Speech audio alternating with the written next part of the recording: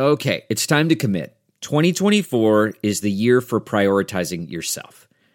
Begin your new smile journey with Byte, and you could start seeing results in just 2 to 3 weeks. Just order your at-home impression kit today for only $14.95 at Byte.com. Byte clear liners are doctor-directed and delivered to your door. Treatment costs thousands less than braces, plus they offer financing options, accept eligible insurance, and you could pay with your HSA, FSA.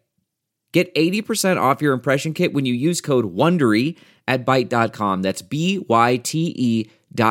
Start your confidence journey today with Byte. Hey y'all, 7 Rounds in Heaven is back. We're brought to you by Sports Drink. Julio Jones is a Tennessee Titan after all. Keep Atlanta weird. Is I, Rob Paul, a.k.a. a reporter striving to be an NFL beat reporter just to overhype players in practice months before the season. And with me as always is AJ. If pitchers doctor baseballs, do quarterbacks doctor footballs? Marchese. Yeah, we're not talking about Deflategate again. That was the worst year of my life. 2 years? How long did that go on for? And it's happening again with Garrett Cole for you. I know, I love it this time. Support pitchers. Today, we're going to go through every team in the league's potential breakout player for the 2021 NFL season. Let's hit it. Going out to Vegas, gonna set my draft. On fire.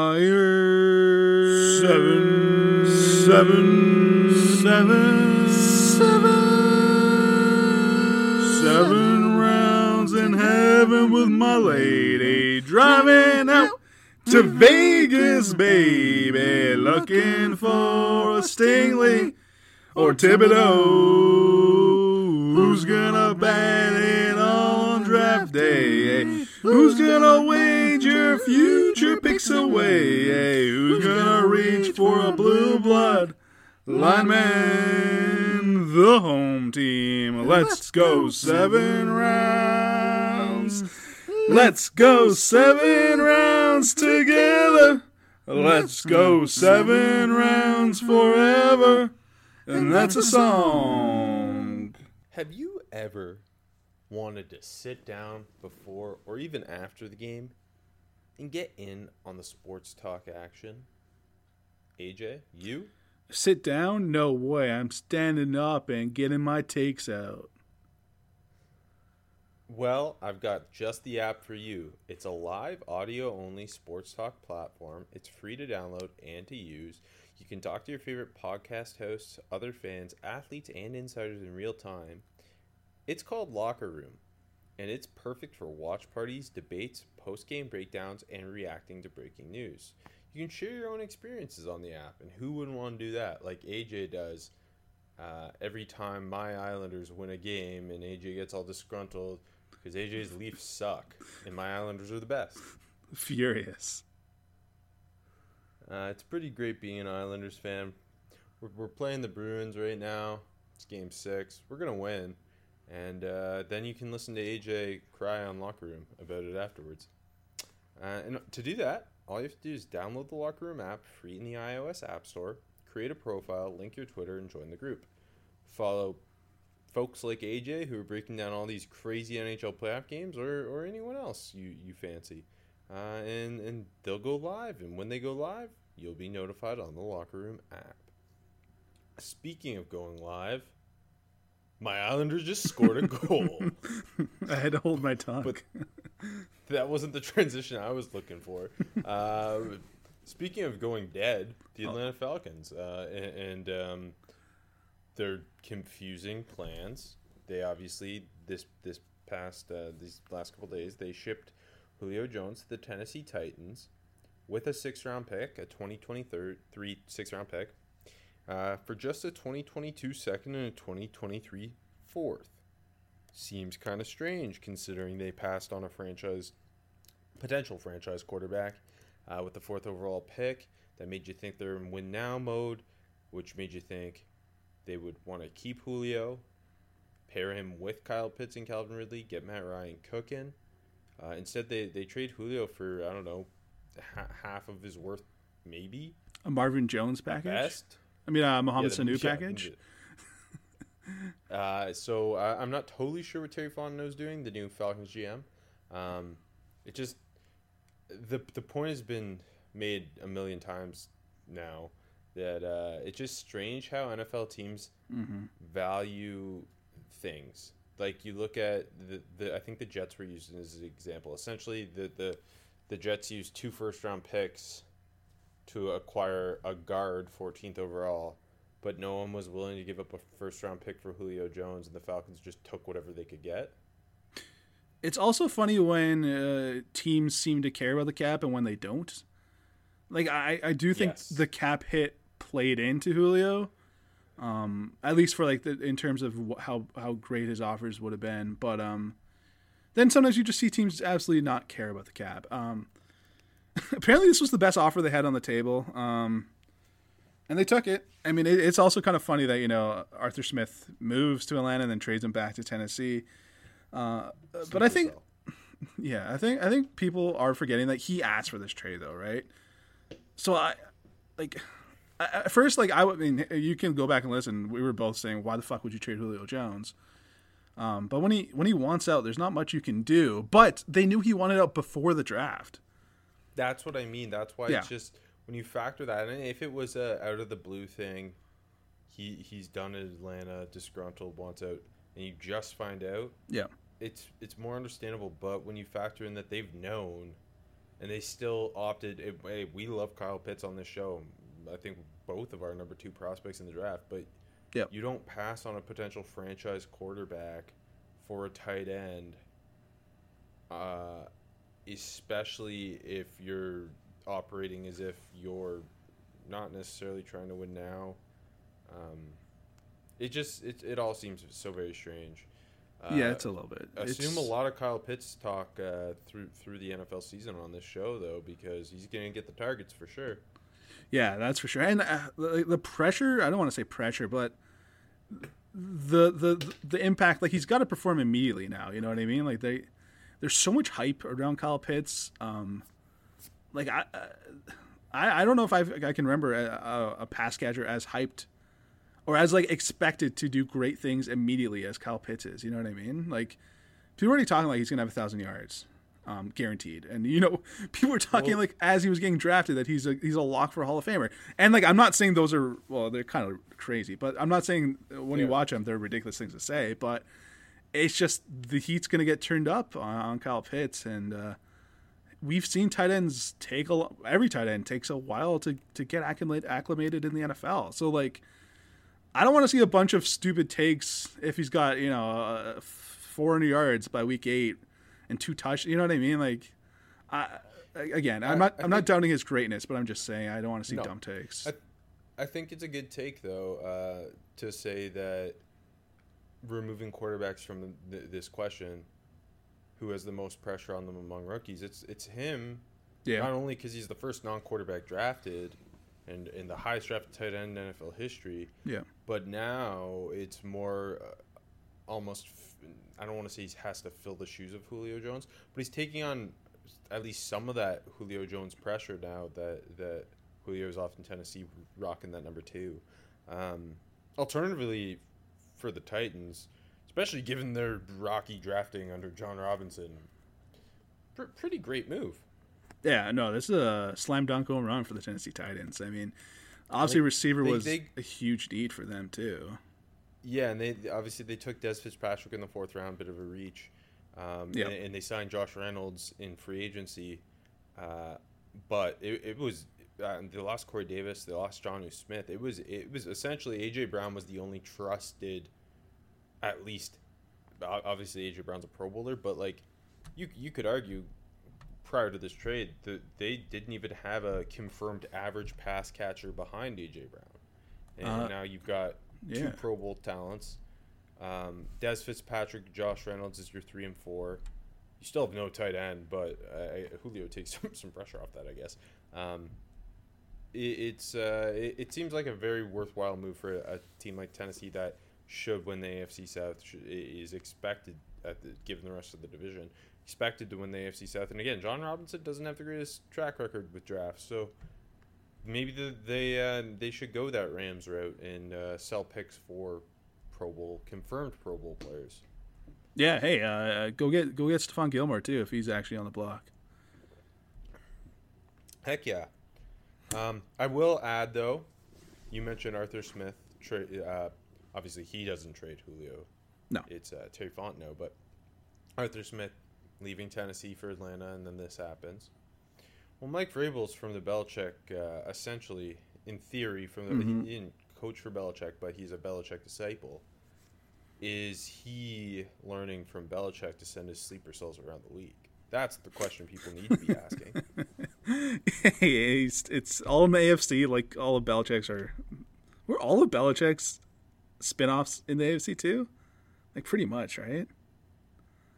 Off the top of my head, I have no idea, but it seems like it though, right? Like sure. Yeah, no, I know that just popped in my head, but it seems like it. Anyways, so he kicked it to the NFC this time, but no, it's a good question. It's a good question. People are talking. But the better question is, AJ, who's a breakout player on every NFL team? That's what the people want. In early June, that's what the people are asking. They want to know who exactly is going to break out on their team, with the stipulation that they're at least in their third year or later. Mm-hmm. Because breaking out as a rookie, that you never broke in because you're just already in. Exactly. And now you've broken out, you can't, right? And that makes sense. Yep. Second year, you're kind of expected to break out. Exactly. I would say if you're a high draft pick. Third year's when it starts. Third year's kind of that up in the air year. If a guy doesn't break out in their third year, are they ever going to break out? So that's why third year is the cutoff. But you could go later if you want. If you have a 12th year breakout guy, that's on you. But yeah, so we'll just go through AFC East, NFC East, how we always do everything. And we'll tell. I don't know AJ's. AJ doesn't know mine. And it'll be a lot of fun, won't it, AJ? Aren't you excited? Yeah, I'm super excited, Rob. Good to hear. Shall I start because the AFC is better than the NFC? No, you can start because the AFC is an A and the NFC is an N, and we go by alphabetical order. Yeah, you've always been the alphabetical one. The numbers in the alphabet, your two strengths. Okay, the AFC East. Yeah.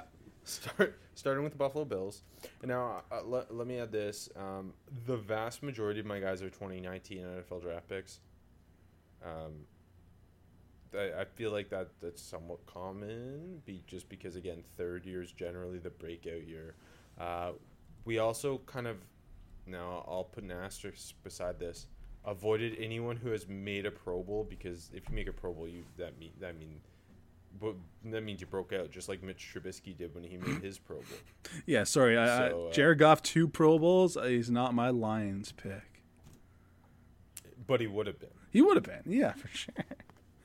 Okay, so later I will defend why I have 2 different Pro Bowl guys. Oh my God! But for now I don't have any, and we'll start with the AFC East. We'll start with the Buffalo Bills, and my pick's Ed Oliver, 9th overall pick, 2019 draft, entering his third year, still just 23. We've seen the flashes.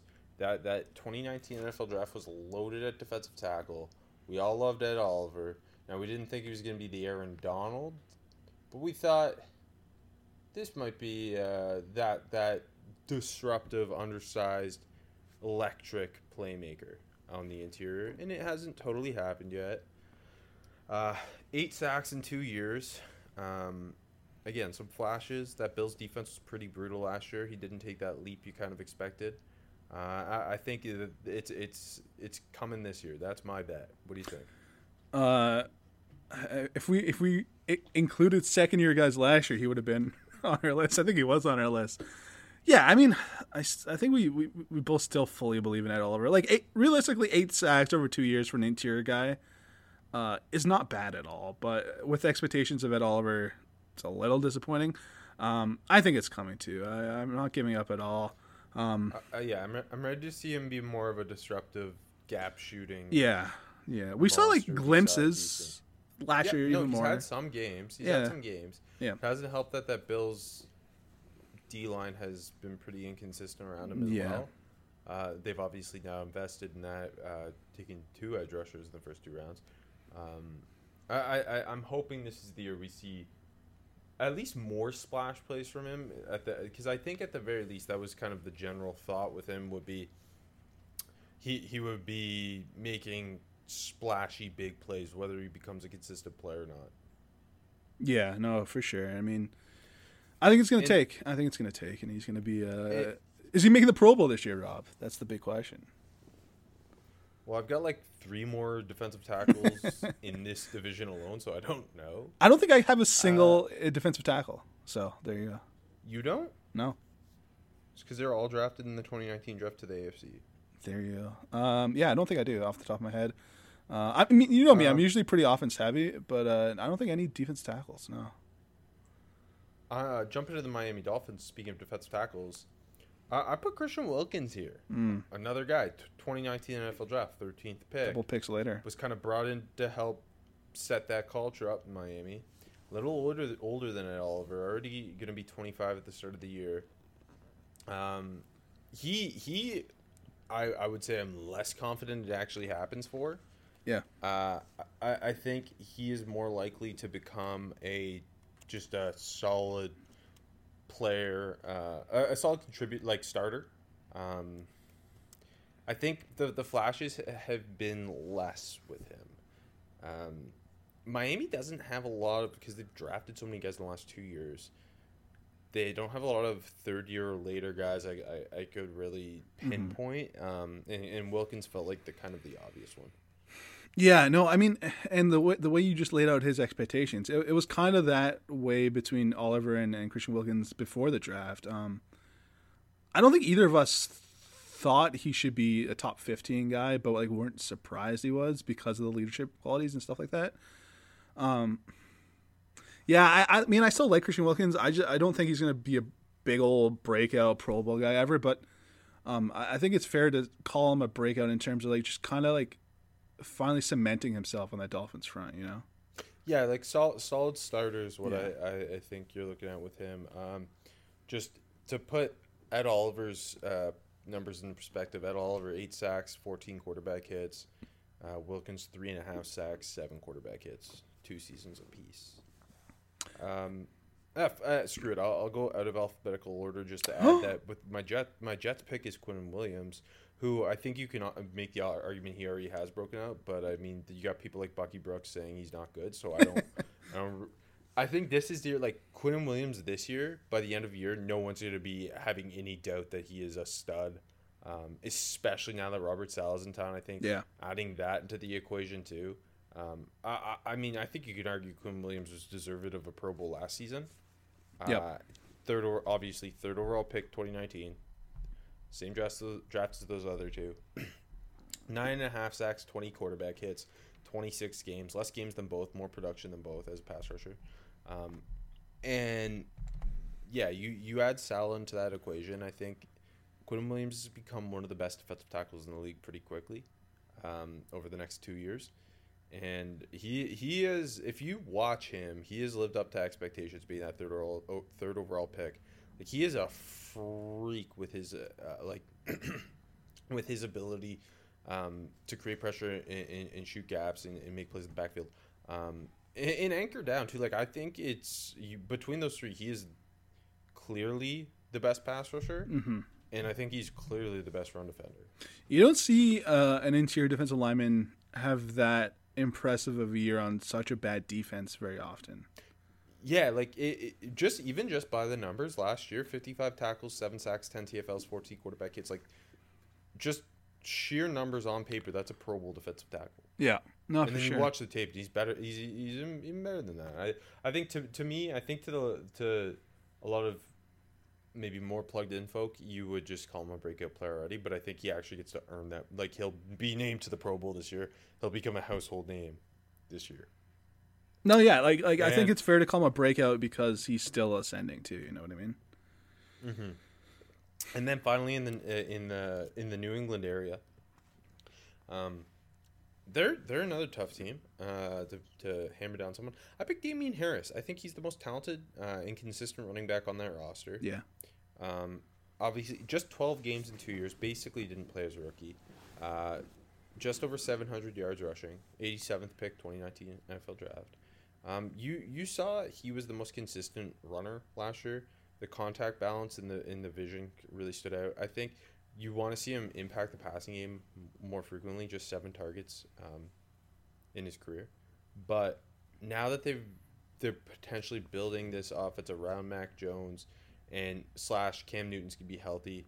I think you're going to get to see a lot more of Damian Harris. I also think the Sony Michel experience is pretty much dead. Yeah. And it's going to be a lot more of Damian Harris is that true rundown back.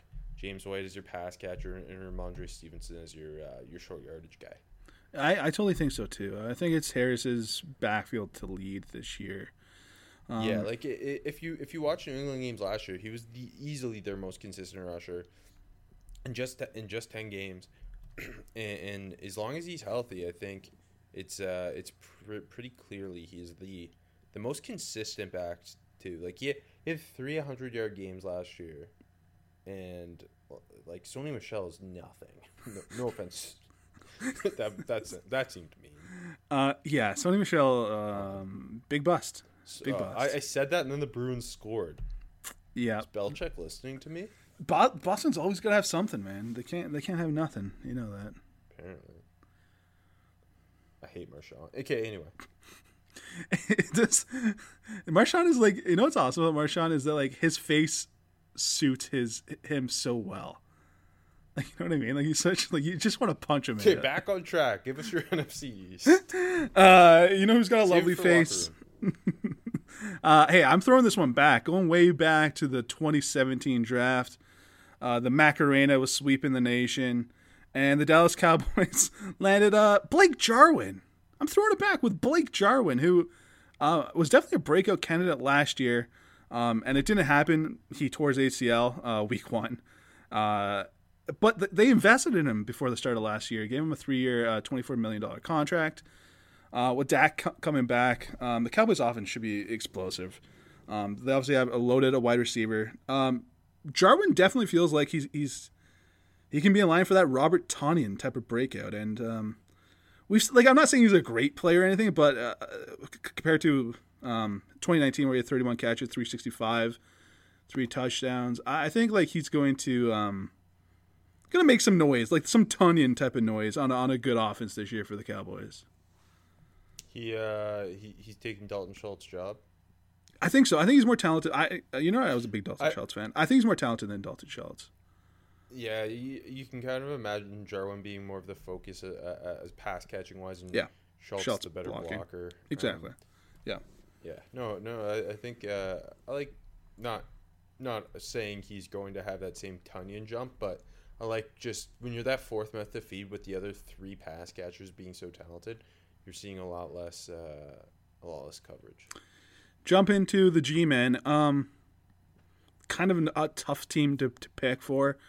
I'm going to go back. Jones. Sorry? Daniel Jones. Yeah, Daniel 2019, Jones. My pick. No, I'm just kidding. I'm going to go with a guy that I believed in before the draft. Maybe hasn't quite lived up to expectations, or he hasn't lived up to expectations. Will Hernandez, the guard for the Giants. Obviously, the Giants' offensive line has been a mess since he's got in there. Hernandez basically lost his job to Shane Lemieux last year after he tested positive for COVID. But he's more talented than Shane Lemieux. And it's not like the offensive line was good when you threw Lemieux in there, but it's definitely now or never for Will Hernandez. And on paper, you look at this Giants offense, they added in the offseason, obviously, Kenny Golladay. It looks really talented on paper, but it all hangs on Daniel Jones. And Jones's potential somewhat success at the ceiling probably rests on this offensive line holding up. And they need Will Hernandez to step up big. So just throwing back to what I thought of him before the draft, and the expectations, and they need him. I think it's got to be Will Hernandez's year to step up there. I think that's a good one too, because again, like, I think after his rookie year, you saw enough, and given the thought, obviously everyone's kind of biased for a bit of time in how they view a player based on how they viewed them as a prospect. So I think after his rookie year, a lot of people thought you would see a big jump from him. and then you didn't, and then after the second year, not seeing that happen either, kind of worrisome. For sure. Getting just but they seem more theoretically poised to be a more consistent offensive line this year.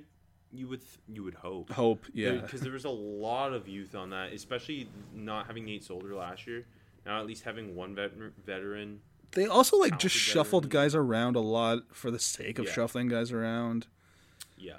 I mean, you can't like how they handled the offensive line last year, to be completely honest. No, I mean everything about it was bad. Yeah, exactly. So at least we've seen it from Hernandez in some capacity, and you know he's a good football player. You just gotta hope that whole line kind of comes together. Okay, this is my only guy that is, in quotation marks, made a Pro Bowl. Okay, he technically, this was a mystery to me because I didn't know he made the Pro Bowl, and he only technically made the Pro Bowl because it was only in Madden. I don't understand this. I genuinely don't understand what the fuck the Pro Bowl is anymore because he made it because of Madden. So I'm ignoring it. He didn't make the Pro Bowl. It's Miles Sanders. Sorry, he made the Pro Bowl because of Madden? I don't understand. So I looked at his Wikipedia page because he had 800 yards last year and 3 touchdowns. So I didn't think 6 touchdowns. Sorry.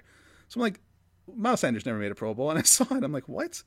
So I googled it, and it was something like the Madden player vote. I don't fucking know. It was him in the NFC and Clyde Edwards-Helaire in the AFC.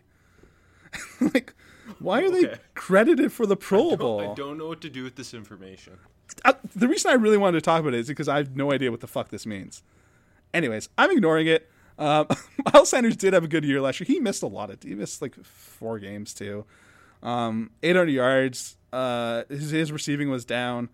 I think he's gonna have 1,000 yards rushing for the first time in his career this year. My one argument is they bring in Kerryon Johnson. They got production of Boston Scott last year. Yeah. They got Jordan Howard in the room. They got a lot of running backs in that room, and then draft Kenny Gainwell. Are you like I think pretty clearly he is the most talented runner of that group and the most explosive playmaker of that group. So are you thinking as long as he's healthy, he owns that true top back role? I think so. I think if Gainwell is doing anything, it's maybe some third downs. But I don't. None of those guys concern me. I mean, he did have a good year. He had a Pro Bowl year last year. Up, you can't forget that. Like he had like 5.3 yards per carry. The receiving was down. Maybe that receiving jumps back up a bit. Because he had 50 catches as a rookie. They did a good job, but then he only had 28 and almost 200 yards last year. But yeah, no, I definitely think it's his backfield to lead. Especially the offensive line shouldn't be so shit this year too. I think he's gonna hit 1,000 yards. No, that's fair. And Washington football team. Look, if we're just picking guys to become Pro Bowl players for the first time, Washington has an easy choice, and it's Terry McLaurin. He had 1,100 yards last year, 4 touchdowns with garbage quarterback play. I will say, I think Twitter seems to be in love with Fitz too much. I think the expectations are a little too much, but he's definitely an upgrade, and he's going to be way more fun to watch. Watching him huck it to McLaurin than whatever the hell last year was. So I think Terry's an easy choice to make the leap. And you could have also went with Montez Sweat. He had 9 sacks last year. You could see double digits easy. Washington was one with an easy picks on both sides of the football compared to some teams that had some difficult picks through the whole 53-man roster. Did you just pick Terry McLaurin to break out? He never made a Pro Bowl. Okay, yeah, but I mean, and I think he's gonna have a bigger year. Terry McLaurin's considered a top 10 wide receiver in the NFL. I think that. I was more doing this. Shocked. This was a protest. I mean, you can't just pick a dude who everyone that'd be like me picking Wyatt Teller for Cleveland. Wyatt Teller broke out. Wyatt Teller's an all-pro type player. He just hasn't technically made one. He had 4 touchdowns. I think he's gonna have a bigger year. I think he's gonna have 1,300, 100 catches. I also say Montez Sweat. I gave you 2 names. Shouldn't it be viewed as how he is viewed, regardless of? I mean, McCole Hardman's made a Pro Bowl Like the Pro Bowl's just like As a specialist, like though. guideline. You don't think Terry McLaurin's broken out already? Yeah, sure, but I mean, I'm just saying as why didn't he make a Pro Bowl? Especially when Miles Sanders made a Pro Bowl last year. Madden didn't vote him in. Yeah, I don't understand. Why were they both running Right, backs too? I will contest that, but I said will Montez take- Sweat too. Pick one of the two. I don't know, Congrats. he's an anti-vaxxer. We sure we want to pick him? He's what? What'd you say? He's an anti-vaxxer? Everyone is. Everyone is. Look at anything on Twitter. Everyone is. Did you pick Sam Darnold for Carolina? Of course. He's. Okay, It's- moving to the AFC, Yeah. AFC North, to my baby. Starting in Baltimore. This is almost more of a pick based on the history of Baltimore pass rushers, and their maybe slower development that eventually leads to a comp pick down the road, and this guy almost has to break it because of the lack of depth in Baltimore on the edge. It's Tyus Bowser. That's my pick. They took him 47th overall. Normally, Baltimore does a great job taking guys outside of the first round and developing them into playmakers. I mean, just look at Zadarius Smith, look at Matt Judon, guys like that. And Bowser, it hasn't really happened for. He's been a bit of a tweener. He's now settling into a true starting edge role, basically just because he has to. They drafted away in the first round, but I find it hard to imagine Away playing more than like 60% of the snaps from the jump. Bowser just 10.5 sacks in 4 seasons. Again, has moved around a lot, but to me it screams like, even regardless of how my feelings of watching Tyus Bowser, it just screams Baltimore that he'll have a great year. Yeah. And then another year, and then like I think they signed him to an extension before they signed him last offseason to a 4-year extension. Or sorry, they in March. 4 years, $22 million. So to me that says they see something there. Yeah. And they're trying to get him on the cheap in that moment. And yeah, so that's kind of it. Just so much makes sense for Baltimore. It makes so much sense for Baltimore for this debate. Yeah, you picking him here is like giving him that extension where you haven't seen it yet, but you're banking on it. Yeah. I'm also from the Ozzie Newsome tree. In Cincinnati, pretty obvious pick to me would be Jonah Williams. Just 10 starts in 2 years. Only been healthy for 10 games in 2 years. Started all of them. 11th pick in the 2019 NFL Draft to be that franchise left tackle. Obviously missed his whole rookie year. Got banged up late in year 2. Looked solid. Not spectacular, but looked promising. And if you look at it as that being his rookie year on a bad offensive line, I think you're pretty excited for what's to come from Jonah Williams. And them not taking Penei Sewell and them taking Jamar Chase really means that he has to be that dude at left tackle. They signed Riley Reif at right tackle. That's a really solid starter there, especially for a team like Cincinnati. I think this year Jonah Williams reminds people why he was considered one of the top offensive linemen in the 2019 NFL Draft, and starts to look like that franchise left tackle. I think that is the definite pick for the Bengals, and like if they could choose anyone to break out, I think he'd be the pick. Agreed. And hey, this is a bit of a callback. Was it, I think, 2 episodes ago when you were talking about David Njoku? That's my pick for Cleveland. Ooh, okay. So, first round pick 2017. 4 years in, just over 1,200 yards. Inconsistent role.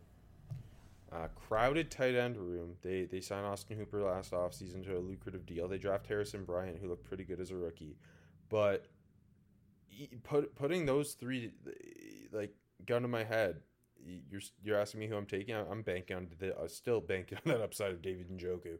The freak athlete. I think if you took his 10 best plays from last season and took Austin Hooper's, you would think Njoku's the guy who's made a Pro Bowl in his career, not Austin Hooper. Austin Hooper's the epitome of an average tight end.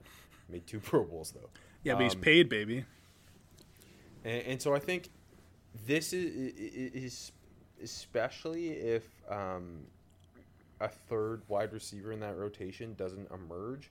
Like we should, in my mind, we should be seeing more David Njoku moving around, being used as a true Swiss Army knife playmaker. I know the trade talks haven't been alive this year, but they were last year. Do you see him asking for a trade again? He said he's content now, so I don't know. I would. I don't know. If let's say 3-4 games into the season, like he's still like if he's playing behind the other two, then in that circumstance, yes. Because to me, there's a lot of teams in the NFL that wish they had a tight end as talented as David Njoku. Maybe again, he hasn't put it all together consistently, but his ceiling is so much higher than like multiple starting tight ends in the NFL. For sure. Like, is this well, I guess you guys all have all the tight ends. Maybe that's a bad. The Seahawks? Yeah. Everett, yeah, I know. Would you, if you're the Seahawks, would you trade a 4th-round pick for David Njoku? Ignoring Everett and hopefully Disley. Yeah, like but I guess assuming, but yeah, let's pretend you don't have a tight end. And they didn't spend any capital on Colby Parkins. Yeah, of course I would. See, in Pittsburgh, we've got a Pro Bowl tight end named Eric Ebron, so... If the Steelers didn't draft Big Pat, Pennsylvania Pat, I think that would be I guess they wouldn't do it in the division, though. I would way rather have David Njoku than Eric Ebron. Yeah, I know. That's what I'm saying. Eric Ebron's made a Pro Bowl, though, baby. Pro Bowl? Tight end, so funny. I got tight end talk coming, so don't worry. I mean, I already did one, but I got more. Tight end talk. Okay, finally, Pittsburgh. This is just another really obvious one, similar to the Jonah Williams one, but slightly different. The guy who went ahead of Jonah Williams in the 2019 draft, Devin Bush. Pretty impressive rookie year. Tore his ACL year 2. Don't get to see him make that big leap. I think, again, for a rookie, he had a really good rookie year, but I almost felt like the hype entering year 2 was bigger than some of the play you saw. And this is a really important year to show that he... Because he really got picked on in coverage as a rookie, which, again, I take away some of that blame because it was his first year in the league and he was involved in so many splash plays. But even 5 games into this year, great defense. He wasn't the most impactful guy. Obviously, once you took him off the field, you kind of... And once Robert Spillane got hurt, you really felt the hole without Devin Bush there. But... this is a really important year to me for him to show his worth as a 10th overall pick as an off-ball linebacker. And especially looking at what Devin White did last year, too. I was about to say, especially when you factor in how good Devin White has been. And obviously, Devin White also has his issues at times. But Devin White is one of the most electric downhill playmaking linebackers in the NFL already. And, like, even if you jump back... to Roquan Smith as a top 10 pick at linebacker. Like, Roquan Smith's been incredible for Chicago, and you just really, to justify taking linebackers and tight ends that early, they have to become, like, to me, they have to almost transcend the lack of value in taking them. Yeah. Like, they have to become all pro players. So, you know what's funny? I was going to bring this up later when I did the Bears and when I did the Bucks. Neither of those guys have made Pro Bowls, Roquan Smith or Devin White. Yeah, Roquan Smith should have, though. Like, to me, Roquan Smith's already a top 5 off-ball linebacker. Yeah, he was second. Both of them were second-team All-Pro last year. But, like, they don't make Pro Bowls because they put outside linebackers as edges and just 2 inside linebacker slots. Yeah. I mean, Levante David should be a Hall of Famer, and he's got, like, 2 Pro Bowls? Let's see. Yeah. He's got 1. He's got 3 All-Pros, 1 Pro Bowl. That's so... Like, the best softball linebacker outside of, like, Bobby Wagner and Luke Kuechly of this generation. You know the Pro Bowl's broken when a guy can have 3 All-Pros but 1 Pro Bowl. And he should have more All-Pros, for the record. Probably, yeah. Just so hard in the NFC when you had Wagner and Kuechly. I was just going to say, after Kuechly and Bobby Wagner, to me, Levante David's, like, clearly the 3rd best if you went linebacker of this era, right? Over the last 10 years, absolutely. Yeah. And should be considered as a potential Hall of Famer, and I don't think he'll even get close to that. Anyway, that's enough Pro Bowl. We've talked a lot of Pro Bowl today. Jumping to the NFC North.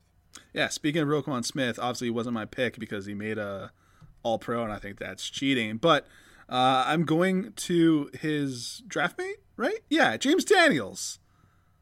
His draft mate from the 2018 class, who is a younger guy too. Is only 23.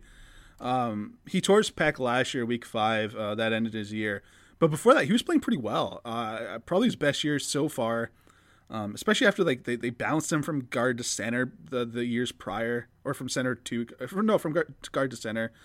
Didn't look great at center the year before. Moved him back to guard, looked good. He's turning 24 soon, but he's still young. I think he's primed to break out.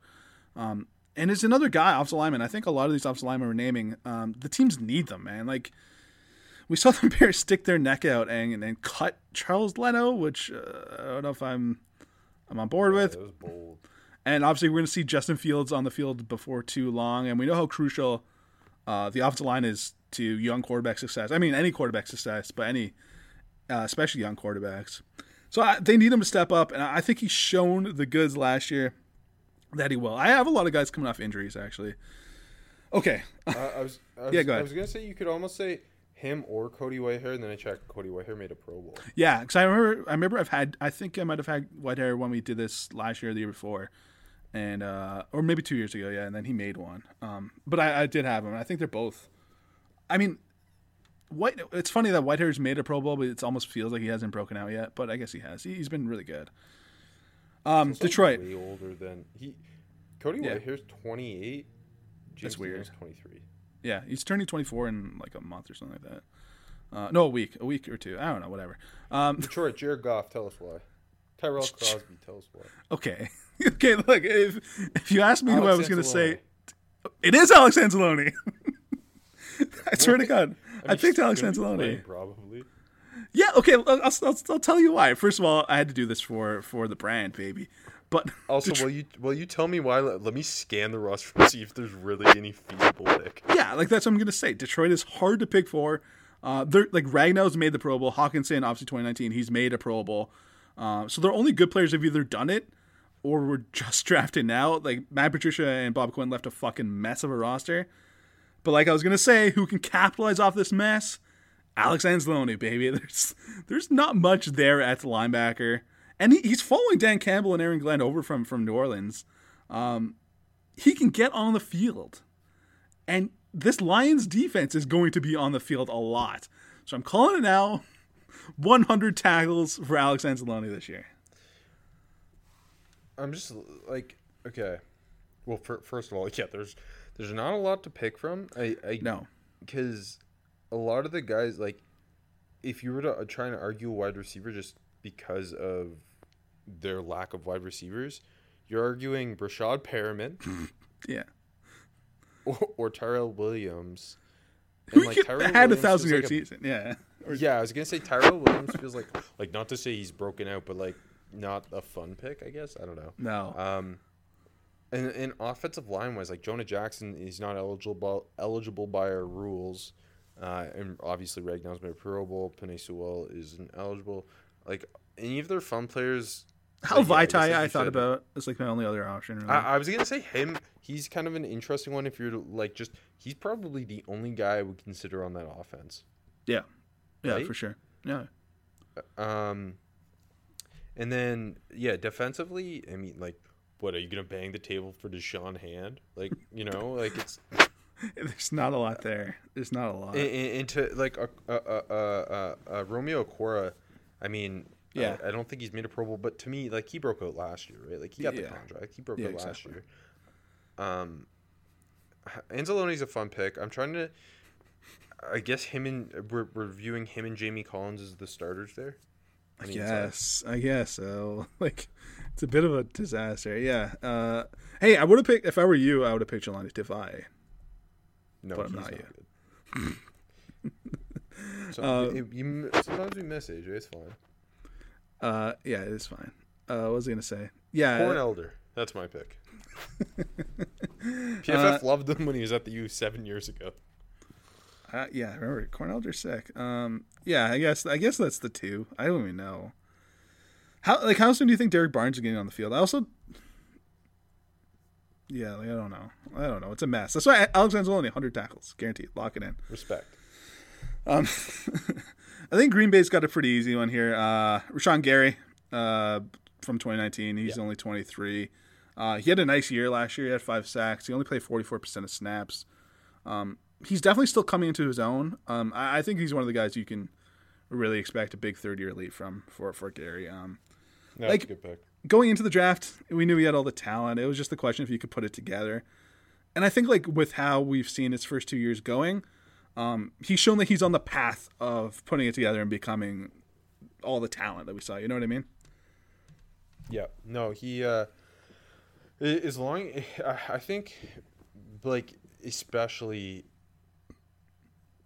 probably a handful of games in this year, there's a good chance he's playing a lot more than Preston Smith. I was going to say the exact same thing. Yeah, I think he takes the role from Preston Smith. Yeah. And to the Minnesota Vikings, tight end talk, baby, it's got to be Irv Smith. He showed glimpses of being Tyler Conklin. Tyler Conklin, baby. He showed glimpses last year. Only 30 catches, 356, 5 touchdowns. He's still only 22, though. He's 23 2 months from today exactly. And obviously Zach Rudolph is out of town. It's Irv Smith's time to shine. And honestly, with the lack of solid tight end play that we've hinted at already, outside of the top end guys, the top 3 guys, would you be absolutely shocked if at the end of this year we're talking about Irv Smith in that top tight end conversation? No, because there's not enough good tight ends in the NFL right now. Like, I mean, just go and look at it. Yep. This is one of my favorite talking points is you go and look at the top 10 tight ends and receiving yards, and you're like, half these guys I wouldn't think are top 10 tight ends, but maybe they are just because there's not a lot of them. After the top 3 dudes, Kittle, Waller, and Kelsey, it's a pretty sorry. It's wide open, yeah. Yeah, it's wide open, and there's a lot of guys who I think are going to be vying for those next 7 spots, especially this year. With like, I mean, I think Hawkinson, Tunyon, and then like, it's just not clear. There's guys like Irv Smith, there's guys like Noah Fant, there's guys like Dallas Goedert. They're all going to see bigger roles, assumably, and have a chance to put themselves in that conversation. And the other thing, when you look at the Vikings, is obviously the Thielen, Justin Jefferson solidified, but they still don't have that clear third wide receiver, and they didn't really like they took my guy Amir Smith-Marset in the 5th round, but there's no one who you just pick out and be like, that's their third receiver. And so I think that means there's going to be an even bigger role for Smith in this offense, and they must feel comfortable with that, considering just getting rid of Rudolph. Yeah, no, for sure. And quickly going back to the Pitts thing, it's almost like he's going to have, like, if he doesn't come out of the season as a consensus top 10 tight end, it's almost like he had a bad rookie year. You know what I mean? Like that's the expectations. Yeah, no, I mean he's got a really good shot to put himself in the top 10 conversation. I expect him to. Yeah, yeah, yeah, and that's kind of where we're at with him as a talent, because he's so good. And you got to assume the targets are going to be there that he will do it. Okay, and you know what else people will be doing is they'll be tuning into the locker room after this Bruins and Islanders game. Tied at 1-1, 18 to go in the second period. I'm not wearing my glasses, so I can't confirm that that's the right number. The Islanders, they got to play tougher. The Bruins, they got to put more shots on the net. That's kind of – this is almost like a mock locker room A mocker room? A mocker room. Because Locker Room is live. It's audio only. It's a sports talk platform. It's free to download and to use. And you get to get in on the action. You get to listen to people getting in the action. Everyone's in on the action. Everyone's getting action at Locker Room. The Locker Room's the best place to get action. All you need to do is download the Locker Room app free in the iOS App Store, create a profile, and link your Twitter, and you're in.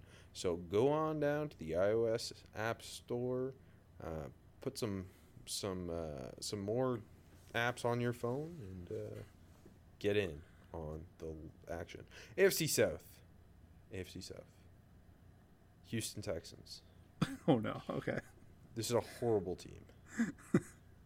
It's a gross team. I think you can argue Justin Reed's already broken out, but I had to pick him anyway. Fuck it. Yeah, I'm fine with that. Yeah, yeah. Like, he's. I think Justin Reed's the best player on that team. Him and Tunzel, yeah. Oh yeah, Sorry, I should have said defense. But yeah, Justin Reed, I think, is quickly becoming one of the best young, versatile safeties in the league. Has been ultra productive for 3 years. Nice little hit for Rob and AJ. Still just going to be 24 at the beginning of the year.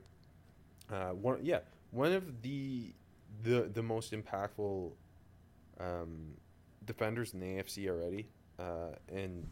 Again, he's the best player on this defense. It's a horrible team. Hopefully he gets more attention in a positive way this year. Yeah. It's well-deserved at this point. It is well-deserved. I don't know if that's going to happen, but I thought you were going to pick your guy. Well, I think we both liked him, but he's definitely more your guy, Charles Omenihu. I considered him, but then I was like, my kind of the way I looked at it was, I think he's going to play a lot more, but is he really going to break out given what's around him? Yeah, no, it's going to be fair. Offensive lines are going to be focused on Charles Omenihu. He's going to be getting double teamed every snap. I was listening to the radio the other night. They're talking about like some Houston reporter signed up for like season tickets, and they were like 12,500 in line or something, and they just signed up, and they're like, they got the call. Like, no one wants to buy Houston Texans season tickets, and I don't blame anyone. That's bad. Maybe we should.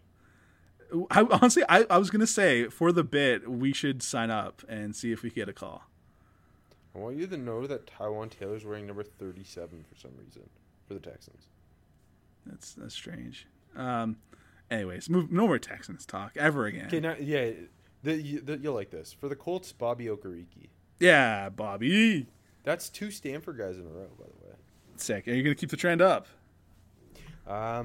They've played Bobby Okereke like as a partial starter the last 2 years. Mm-hmm. He started 16 games in 2 seasons. Anthony Walker's out of town. It's finally Okereke's job to lose. Sticking him next to Darius Leonard. So long and rangy and athletic. And behind a defensive line that's consistently keeping Darius Leonard clean, I think Bobby Okereke's got a really good chance to rack up a ton of tackles and be a big-time playmaker on one of the best defenses in the league. And they invested in it again by taking Deo and Kwity Paye with their first 2 picks. So I'm pretty excited to see how much playing time Bobby Okereke gets, and he feels like a fun fit beside Darius Leonard.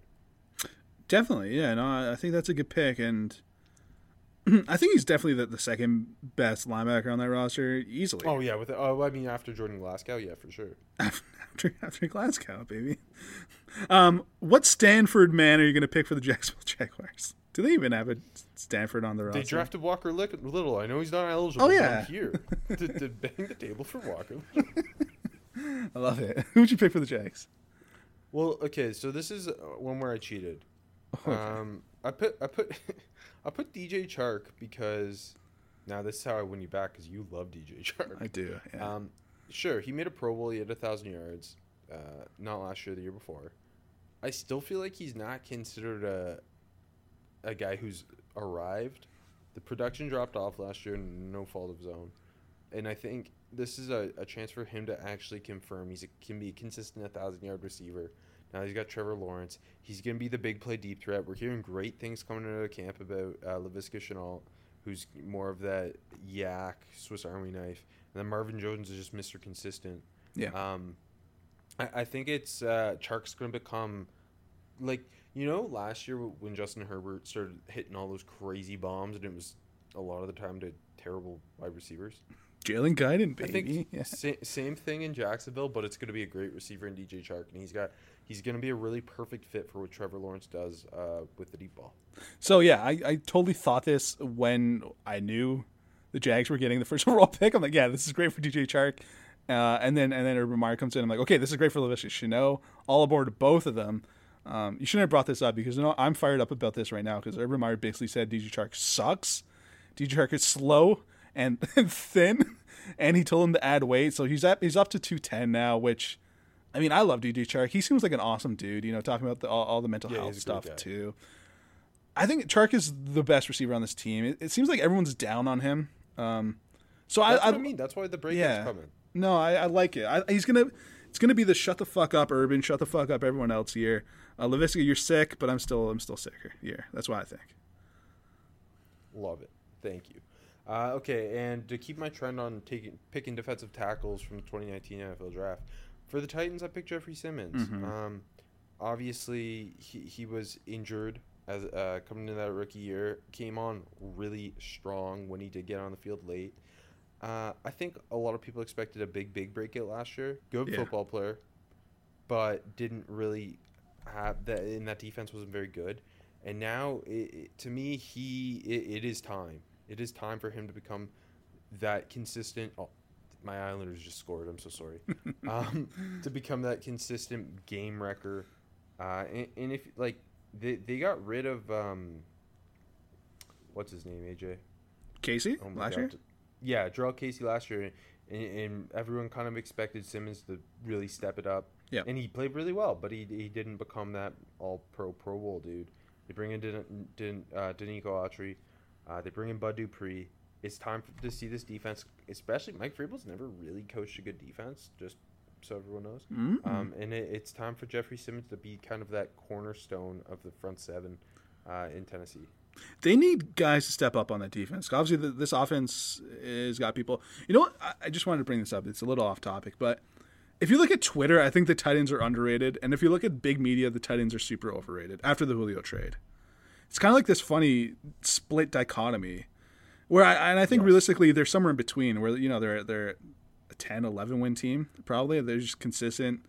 It's them and the Colts for the division, obviously. Like, I don't know, but they definitely need guys like Jeffrey Simmons to step up on this defense. Well, yeah, they've invested, and obviously they just invested in that secondary. Yeah, they've invested in that front seven between taking Simmons in the first round. And they sign Autry free agency. They sign Bud. They've got Harold Landry. They got Rashawn Evans. Yep. They've got guys who capital has been spent on. It's time for it to become something. Definitely, no, for sure.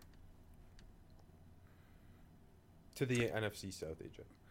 The Atlanta Falcons. I mean, look, Mike Davis is going to have the best year of his career, right?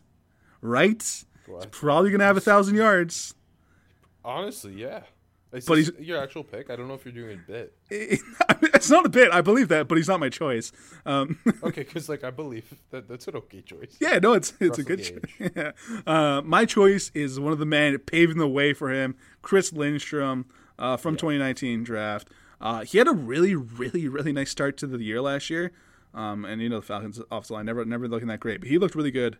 It's kind of been the story of his career. I mean, after missing his rookie year.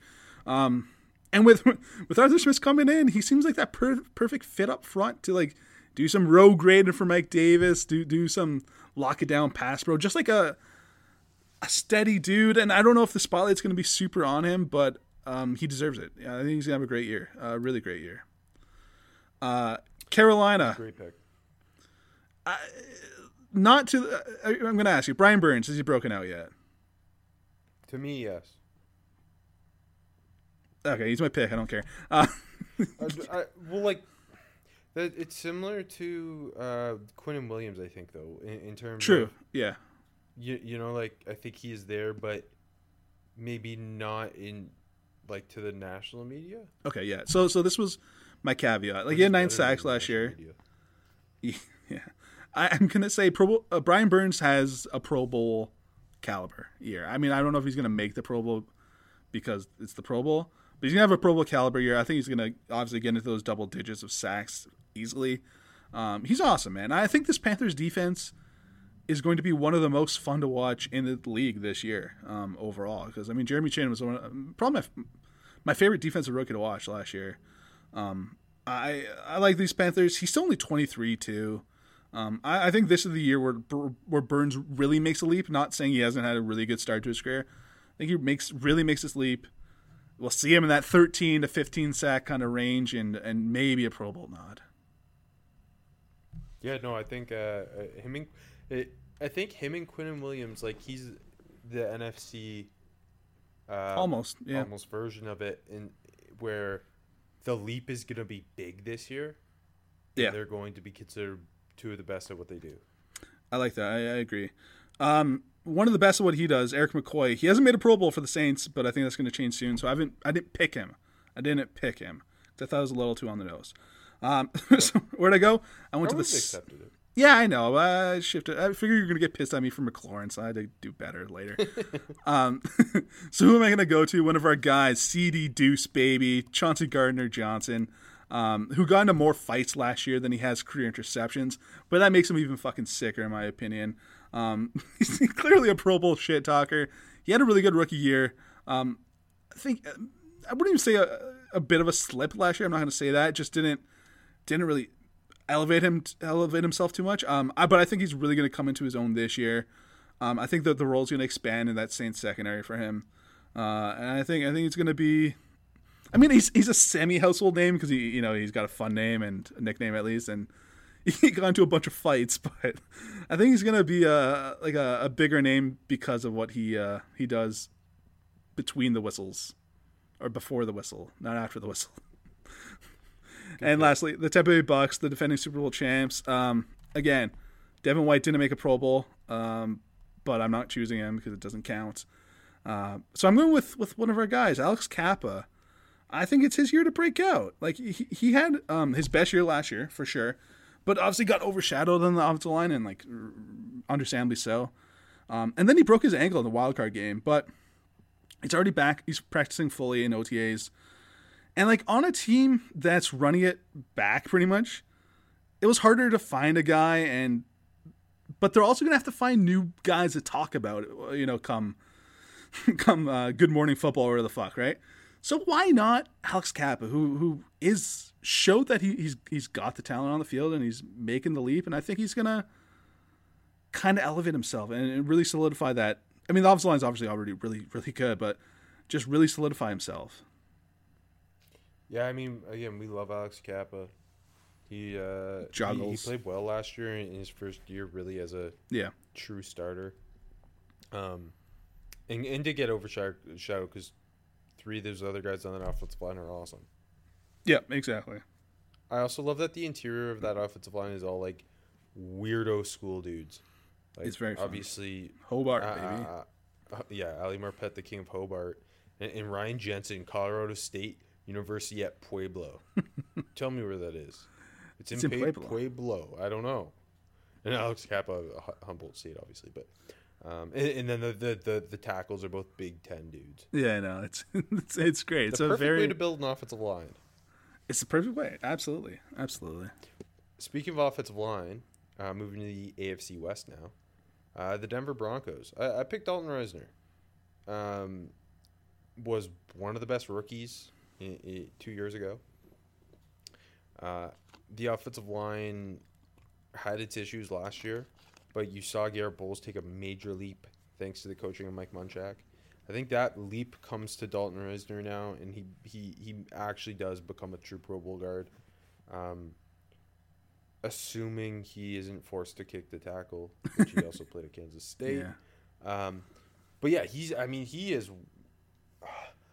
I don't want to say the massive leap that Wyatt Teller took last year comes to Risner, but that's kind of what the mindset I'm in with him in terms of just killing dudes as a power run blocker, just eating fellas alive. That's the Dalton Risner way. And you mentioned Chris Lindstrom earlier, and one of my favorite Senior Bowl moments all time was Risner and Lindstrom playing together on the right side of the offensive line in practice and just killing dudes and being complete just shit talkers about it. So I'm ready for the Dalton Risner rise. Oh yeah, I think that's the perfect choice for the Broncos. My other Pro Bowl pick is Mecole Hardman, who made a Pro Bowl as a return man. I think the leap comes as a pass catcher because it has to. Yeah. They took Cornell Powell in the 6th round. That was their only receiver they drafted. After Tyreek Hill, I mean, obviously Travis Kelce and Tyreek Hill are the 1-2, but in the wide receiver room, it is super open, and it is open because I think they believe in Mecole Hardman, and they believe he puts it all together. We've seen 500 yards back-to-back years from him. I think we approach 1,000 this year just out of sheer volume, but also because his explosive playmaking, downfield ability fits the Mahomes in the Andy Reid way. And, I mean, you let Sammy Watkins go for a reason. I think it's because you believe Mecole Hardman's got it. I think he's also a good pick because he didn't really take the next step last year either, you know? No. He almost, I don't want to say regressed, but A little bit. just stayed in the, like he didn't make as many dynamic, splashy plays last year as he did as a rookie even. No, for sure. And, like, he was one of those guys after his rookie year that had a lot of hype because, you know, he's fast and he's on the Chiefs. I think that's a good pick, both in terms of, you know, just name factor, and he really does have to show up. And then moving to my Las Vegas Raiders, front of the show, leading sack artist from the 2019 NFL Draft. My pick's Max Crosby. 17 sacks in 2 years, the most in the draft. Brian Burns is behind by half a sack. Montez Sweat is behind by 1 full sack. But the pride of the MAC, the pride of Ohio, a Bobcat for life. Max Crosby was freaking awesome as a rookie, especially because I think he came out of nowhere for a lot of people. Just real Mad Max has nasty hands. He's a twitched up freak. You love the length, and he didn't kind of take a step from that in year 2. But he was their best defensive lineman. He's the best player in the front 7 again, and they finally kind of put some more talent around him in that front 7, and I think that takes some pressure off him, and should allow him to have a double-digit sack season, potentially a Pro Bowl year. It was almost hard for him to top his rookie year. You know what I mean? Yeah, especially again with what was around him. Yeah, no. So it's like. Maybe even not. Maybe just even taking a sidestep is taking a step up. You know what I mean? Mm-hmm. And then my final pick. Go ahead. Yeah. The LA Chargers. I'm gonna let you guess who it is, AJ. Jerry Tillery. No. Seems cool. Oh. I'm not even gonna. You gotta say his name. It's Drew Tranquill. Baby. Notre Dame King. The pride of Fort Wayne, Indiana. Of course. The report, obviously, we both loved him a lot as a prospect, and he looked pretty good as a rookie. Yeah. In a partial role. The reports prior to the season about him, especially from Daniel Jeremiah, who's the radio color analyst for the Chargers, so he had a lot of eyes on Drew Tranquill, was like, this guy is going to be a Pro Bowler. Like, this guy's incredible. And then and they drafted Kenneth Murray in the first round, and so you thought that's their starting linebacker pair. And then he obviously got hurt in week 1, and you don't see it. So as long as he's healthy, I'm ready to see him become especially the missing piece next to Kenneth Murray, where Kenneth Murray is I don't love Kenneth Murray. I thought he wasn't very good as a rookie. But he's such an explosive downhill dude who kind of struggles with his instincts and awareness, where Drew Tranquill can help make up for some of that, because he seemed, at least when he was at Notre Dame, he was always in the right place and always making big splashy plays. And I think getting him next to Kenneth Murray makes Kenneth Murray a better football player. I definitely agree. But I love Drew Tranquill so much.